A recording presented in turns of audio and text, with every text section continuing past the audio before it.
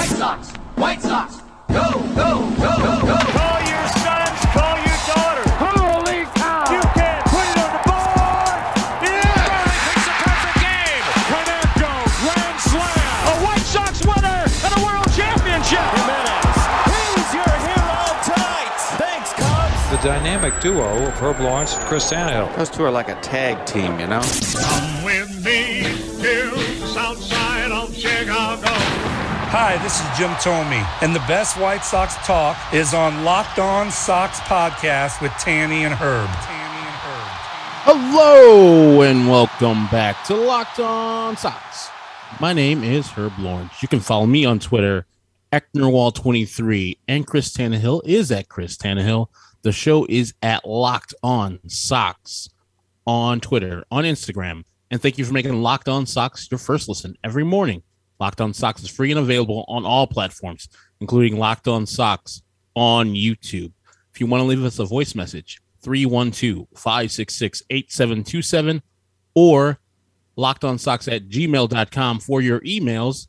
Chris, how are you doing this evening? I'm doing all right. You know, I spent most of my evening trying to track down Christmas gifts today for my daughter, who we just had a report card pickup today, so I was feeling a very generous mood. But shout out to all the parents out there. I think it's going to be a rough Christmas season in terms of procuring gifts for your kids because of supply chain issues. It's a rough go out there. If you know a kid that it needs things and wants things, good luck finding those things. You better do your shopping early. That's all I'm going to say. But I'm doing well because we got some good news today, Herbie, in regards to the show. And you know, we won't make it too much about this, but after we dropped yesterday's show, we surpassed 500,000 downloads in 2021 for Locked On White Sox, man. And it just, I don't even know what to say other than thank you to our listeners. Thank you to you. It's been a successful year for the show, and I expect bigger and better things to come for the two of us in 2022. And it's just overwhelmingly right now, just thinking of the words to try to figure out, you know, basically just to say thank you to you, to the listeners, everyone who subscribes, who shares, all that stuff, everyone who interacts, and we'll get to the mailbag in a little bit here, everyone who reaches out to the show. It's just it's a great accomplishment, and it wasn't an easy one, but I'm floored nonetheless, and it's a pretty good day when you look back at all the shows we've done this year and the fact that the show's resonated with so many people. It's quite an accomplishment, and I'm very proud of it. Yeah, and I want to echo those sentiments that you say about the people who listen to this show. Tell their friends, hey, man, these guys, you should listen to this. That stuff is awesome. Like 500,000 downloads this year alone is like mind-blowing. That's a testament to you guys. You know, we have good content. I understand that. But it doesn't just stop there. It takes for you to listen daily. Like, the people who wake up and have this part of their routine. I say that whole spiel at the beginning and into the podcast, but it's real. Like, you guys make this like appointment. You look forward to it. You miss it when it's not there. So we really appreciate you guys and how you've been there for us. Like, we just speak to each other. We're friends. So if no one listened, it'll been all good. We do that at work. Mm-hmm. But like, people just send us messages, man, Tanny, Herb, love it. Like, emails that we don't read, like, there's a lot of them that we don't like get on the air that are just like, hey, man, I love what you guys do. Keep it up. It's, you know, comforting to go to work and listen to you guys, or just on my commute. It's awesome. So thank you to you guys for making us your appointment radio, appointment podcast in the morning, or whenever you listen to it.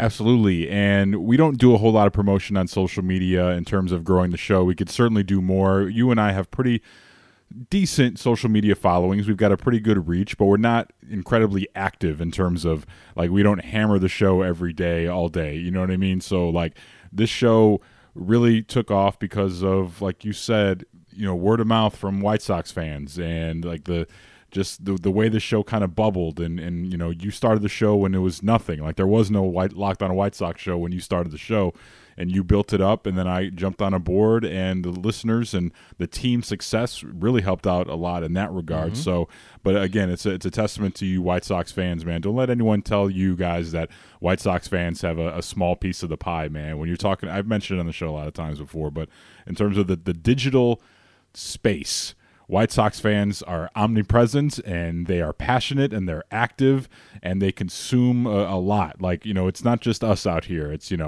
Sox Machine. It's, White Sox Talk podcasts. It's a lot of different folks out here that are doing Sox shows that do a really good job. And I know a lot of people that listen to all the shows. So, everyone who's, doing White Sox content, it's been a really good year, and we are no exception to that rule. I'm just really proud of the work that we've done. But there is more work to be done with this team here, Herb. And just real quick, Cy Young Award winner was announced yesterday. Robbie Ray, no surprise there, comes away with his first Cy Young Award, and he's a free agent. That's a pretty rare occurrence to happen where a guy wins a Cy Young and he becomes a free agent.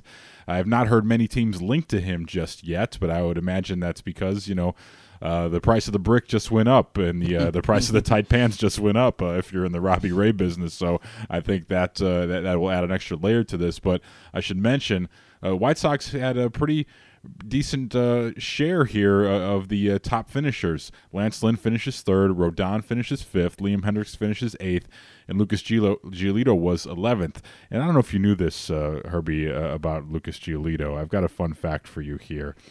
I don't know if you knew this, but 2018...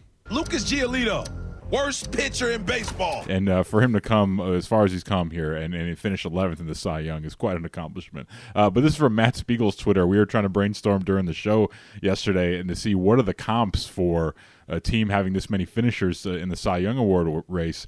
And he did the research, and we were all trying to, just anecdotally trying to remember great pitching staffs who had, solid members of the staff with a solid closer in recent memory, or just spitballing, open mouth say things, moving the meter on the radio. And we eventually found that prior to 2021, Matt Spiegel says the 2011 San Francisco Giants were the last team to have 4 pitchers in the top 11 of Cy Young voting.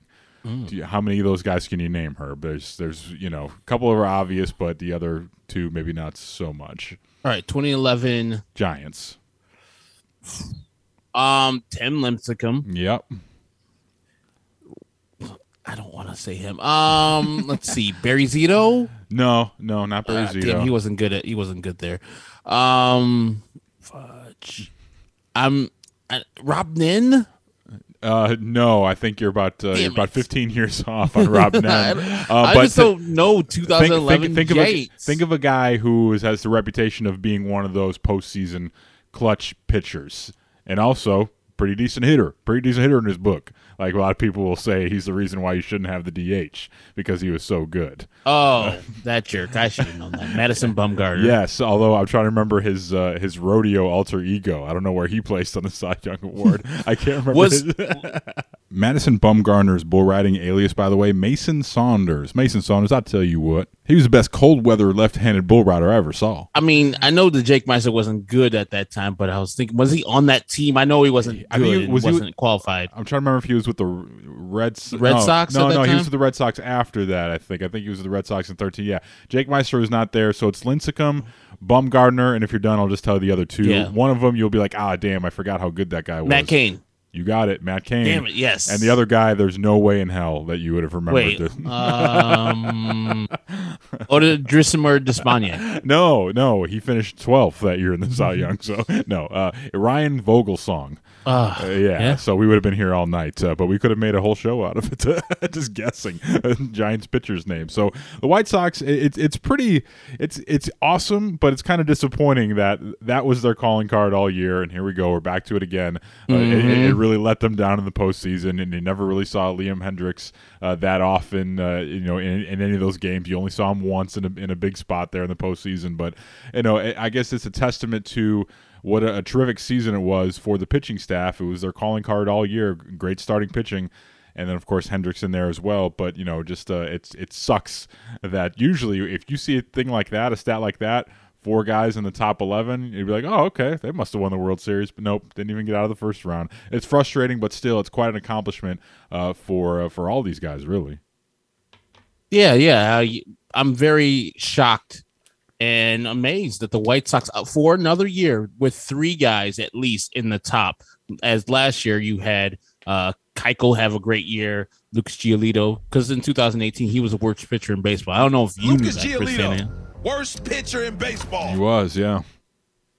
And to have guys in the top 11 for the top 11, it's a huge accomplishment. And yes, the playoff fizzle out is bad, but we need to show appreciation for the great regular season that these guys did have. So it's disappointing it didn't end up in some more playoff games or some actual good performances by any of those guys except for Liam Hendriks.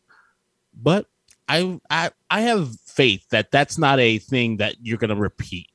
I have faith that Lance Lynn had a bad game and the matchup might have been horrible for him, and he'll be back next year. And I'll give that Haas the ball in game 1 next year, even if it is versus the damn Astros. He's our ace. Give him the ball again. So I'm very heartened that the White Sox, and did we even say that Lucas Giolito, the worst pitcher in baseball, was in there? Yeah, 11th, yeah. He finished 11th, so, it's pretty damn good. I'm going to go on and say this right now, folks. Friends, I'm going to say this right now. Ed used to say that. You want to talk about another thing of farmers that we say in everyday life? Friends, I'm going to say this right now. I think Dylan Cease will be in that top 10 next year as well. Ooh. So, wow, yeah, look at you. Yeah, come on, man. Now's the time when no one will remember it. November 18th. This is what I'm going to say. November 18th, Dylan Cease, top 10. That's amazing. Hey, man. I can see the progression. Yeah, we've talked about it. I can see the progression, but top 10, that's man. If he's in the top 10 next year, whew. Yeah, but the thing is, you may lose Rodon, so it end up maybe in a wash at the end of the day. But if you get a guy like that taking a step, that would certainly help things. But I mean, and then you still got everybody else back there in that same category. So you just replace a younger guy from the right-handed side who's got years to continue to be in the top 10. So I'll take that trade-off. Yeah, I mean, it's not the boldest of statements. I'm not saying he's going to win it. I mean, top 10. I mean, you think about Giolito, when he didn't have a great year and he finished 11th. So saying Cease could be in the top 10, I don't think that's too far of a stretch. But hey, I got faith in the kid. But a free agent target off the board today will get Herb's reaction to why he didn't want him to begin with next year on Locked On White Sox. Locked On White Sox is brought to you by our friends at BetOnline. They're back and better than ever with a new web interface for the start of basketball season and more props, odds, and lines than ever before. BetOnline remains your number one spot for all the basketball and football action this season. Taking a look at the early lines for the Bears and Ravens this Sunday afternoon on the lakefront. Right now, the Bears opening at 6.5-point dogs to Baltimore at home. It's a pretty big number. Maybe you like that. Maybe you think it's too much. Maybe you think it's not enough. Head over to BetOnline and make your play. Right now, the over-under sitting at 45.5. If you head to the new updated desktop or mobile website, sign up today and you'll receive your 50% welcome bonus on your first deposit. Just use our promo code LOCKEDON to receive your bonus. From basketball, football, baseball futures, NHL, boxing, and UFC, right to your favorite Vegas casino games. Don't wait to take advantage of all the amazing offers available for the 2021 season. BetOnline is the fastest and easiest way to bet all your favorite sports. BetOnline, where the game starts. You mentioned the Astros.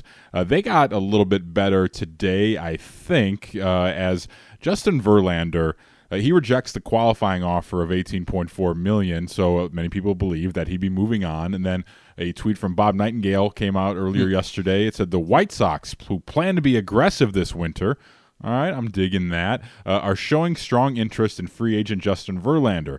Plenty of steep competition for the future Hall of Famer, with the Astros still trying to bring him back, and ultimately that's what happens. Ben Verlander, friend of the show, ends up breaking the story on Twitter. It was a 2-year deal. It's a 1 year with a player option, $25 million a year, and Astros do get a little bit better there, Herbie, but my takeaway from this here is White Sox Twitter. Oh, what the fuck is up? White Sox Twitter. You were right out there at the forefront of saying, you know what, this former Cy Young Award winner, nah, I'm good on that. I don't want that on my team. You were not in on the Justin Verlander train as it was coming towards the south side, were you? You were not a fan of the White Sox making this move. Tell us why. It's just the man hasn't pitched in multiple years. Like, he pitched well in 2019. He won the Cy Young at his 36-year-old. He missed most of 2020. The shortened season, he missed most of it. And he missed all of 2021. He's not getting younger. He'll be 39 next year. I was like, okay, if we're going to be doing this and paying premium prices and going through a bidding war with other teams who want him, like the Astros, like the Dodgers, I wouldn't do it for him. I would do it for somebody who's more closer to their prime years. So Robbie Ray, even a guy last year in Max Scherzer. Okay, if you're going to go for an older guy. Here's what we're going to do here. Okay, so I have a list of the names of guys that are still available, and you'll tell me if Verlander is a worse option than any of these guys. I know it's very complicated here. So basically, you tell me, I'll give you a name, and you say, yes, a better option than Verlander, okay? Okay. These are guys still left on the board. Robbie Ray. Yes, and notice that I'm saying that 2 years removed from the game, 39-year-old Verlander, not premium prime 36 or Detroit Verlander. Max Scherzer. Yes. Kevin Gausman. Yes, because he pitched. You know you're going to get at least 175 from him. I don't know if I'm getting that from Verlander. Marcus Stroman. Yeah, 100%. Yes. Clayton Kershaw. I don't know what I'm getting from Clayton. No. Yeah. And of course, Eduardo Rodriguez and Noah Syndergaard off the table. They signed. Neither of the two. Yeah. So they're off the table. We didn't get to talk about that this week. So those guys are gone. And then, notably on this list here, Carlos Rodon. Yes, because he pitched last year. Yep, and he's closer to it. He's in his prime. So yes, 100%. I would agree. You know, I would say though, if the Sox did make this move, I wouldn't hate it. You know, but part of me would feel like it would be settling for a quote. I mean, this is not an easy choice, an easy signing, but I think it would be settling for a name as opposed to doing your homework and getting down there in the dirt and trying to get into long-term negotiations with someone who could be here for the duration of this World Series window. Like 2 years of Verlander, I'm not so sure, man. Like I'm not sure about year one, and you're talking about 2 years. Like, no, I don't love that because that does kind of, I think, handcuff you in year two if you're really trying to add on. And let's say you make it to the ALCS next year and you really need to make one move to push it over the top, but you got Justin Verlander making all the money in the world and you can't, quote unquote, afford to make the move. So I don't love it in that regard, but I also would not have hated it. I think it would have been a scared money doesn't make none scenario. Like I think if they would have just, put their chips in the middle of the table and said, you know what, let's do it. We're all in on Verlander for 1 year. We think he's still got it. We think the arm is rested enough where we can get at least 1 year out of him. I wouldn't have hated that, but at the same time, I hate to talk both sides of my mouth here, but I'm not like relieved that they didn't make the move, but I'm fine with them not bringing him to the White Sox. There's still plenty of good options left on the table, especially if it means bringing Rodon back for more years at less money. I think I'm in favor of that as opposed to bringing in Justin Verlander. And also, you mentioned Tommy John not pitching. We don't know how he's going to come back with the sticky stuff, Like, I don't know if he was one of those guys. I didn't look at his spin rates, but anyone who's in that Astros jersey, you saw Garrett Cole have his issues, and they were all there together, figuring that stuff out, dominating in that staff there. So you don't know what type of pitcher he's going to be. And also, just from a pure stamina standpoint, when you're talking about guys coming off Tommy John, you saw what happened to Carlos Rodon. You have to be really cautious the way you manage those innings. And, the Astros will know what they're getting into, but just the White Sox are not on solid enough ground, I don't think, where they'd be able to manage a guy like that who you're already worried about Kopech, so now you're worried about another guy who's coming off Tommy John who's older, so you really have to, I don't want to say coddle, but you have to manage him carefully the entire season, and you need guys that can eat innings, man, and to your point, you need guys who take the ball every 5 days and you know what you're going to get from them, so that's another reason. This has red flags all over it, but at the same time, I could see it working for one season for Houston, and your guys at Locked On Astros are very happy about it. Good things happen to good people and Astros fans, so I think we can all I'll just be really happy for the Houston Astros today. Am I right, folks? No. And I was thinking also that you're gonna have a question mark in the rotation next year. That's 100% Michael Kopech. You don't know what you're getting from him. You don't know if Michael Kopech is going to be treated like Dylan Cease was treated this year. Hey, here's the ball. Go out and throw 30. Or they're going to handle and proceed with caution with him and say, okay, you're still a couple years away from Tommy John. Didn't start all last year, or spot started last year. This is your first real full season of starting, so we'll gear you up to like 130. So you already have that on the rotation. You don't need another person where you're going to say, what am I going to get from Justin Verlander? 39 years old, coming off 2 years of not pitching, and a Tommy John. That's another question mark. A team in a championship window shouldn't be thinking like that. Now, Houston, they've had him in the building. They know what he can do. They've had him rehab with them. They know his medicals. They know if he's going to be good enough for them. So, God bless. Enjoy. I hope he is the Justin Verlander of old. But for the White Sox, that was way too much of a risk, too much of a gamble to be paying premium money for Justin Verlander. With Carlos Rodon last year, it was a lower risk, higher reward, and he worked out. And if we do that again for more of $20 million, I would still be fine with that more than Justin Verlander. I'll tell you about a tweet that scared the shit out of me next year on Locked On White Sox. Just quickly here on the way out, since it is Bob Nightingale season, this was White brought Sox out here. Yeah, someone brought this to my attention the other day on Twitter, and I thought it was real. Just the way it was worded, I didn't look at the Twitter user handle. I didn't look at the photo. I just looked at the number of times it was retweeted and liked, and it looked real because of the content of the tweet. And this is from @BNightingale on Twitter. The name is not Bob Nightingale. Sources. Hashtag White Sox have met with representatives for outfielder Avisail Garcia, shortstop Marcus Semien, and outfielder Adam Eaton, and have had trade talks regarding starting pitcher Chris Bassett.